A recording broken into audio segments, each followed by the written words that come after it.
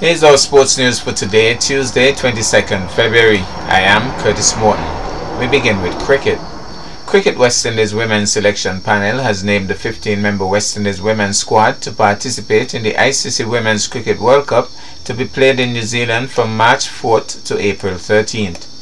Stephanie Taylor captain, Anisa Mohammed vice captain, Aliyah Aline, Shemaine Campbell, Shamilia Connell, DeAndre Dutton, Afi Fletcher, Cherian Fraser, Chanel Henry, Kecia Knight, Hayley Matthews, Chadian Nation, Karisma Ramharak, Shakira Selman, Rashada Williams. The travelling reserves, Kecia Schultz, Mandy Mangru, and Janelia Glasgow. Now to athletics. The Nevis International Secondary School hosted its road relay on Friday, 18 February. The route commenced at the school, flew up a Morning Star, onto the main road and back to the school. The results: junior girls first, Melina Fraser; junior boys first, Shade Wilkinson; senior girls first, Eden Howell; and senior boys first, Jaden Walters. And in today's feature, we stick with athletics. Trevon Dunrod was the ultimate star as the Gingerland Secondary School hosted its annual road relays on Thursday, 17 February. Trevon got the baton for his Red House team on the final leg at Zetlands, with Ken already approximately 200 meters ahead.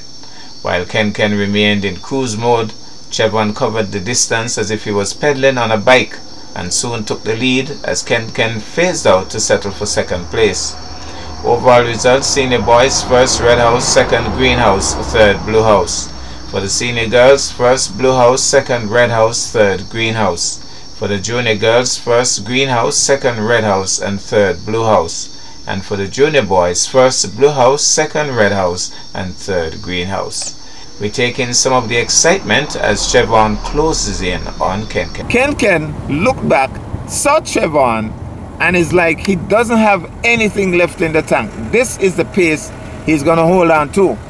And he might even be thinking about walking at this point, but he knows that he cannot walk, because Trevon is just pedaling through like he's on a bike. Trevon is just coming through as if he's on a bicycle. My goodness, look how the gap has closed. Poor Ken. Ken doesn't have an of gas left in the tank. Ken is burnt out. Trevon looks as if he just put in gas. Is there a gas station at Chickenstone, Libby? There must be a gas station at Chickenstone. Trevon. Well, Ken would be hoping that a gas station is opened by the Methodist Church.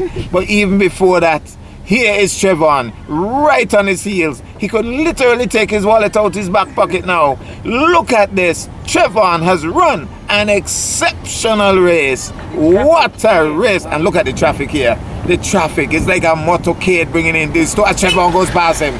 Ken doesn't have anything left. He can't respond to Trevon. Trevon says, "Well done, guy, but I'm taking this lead." That's our package for today. I am Curtis Morton, wishing you a really wonderful day.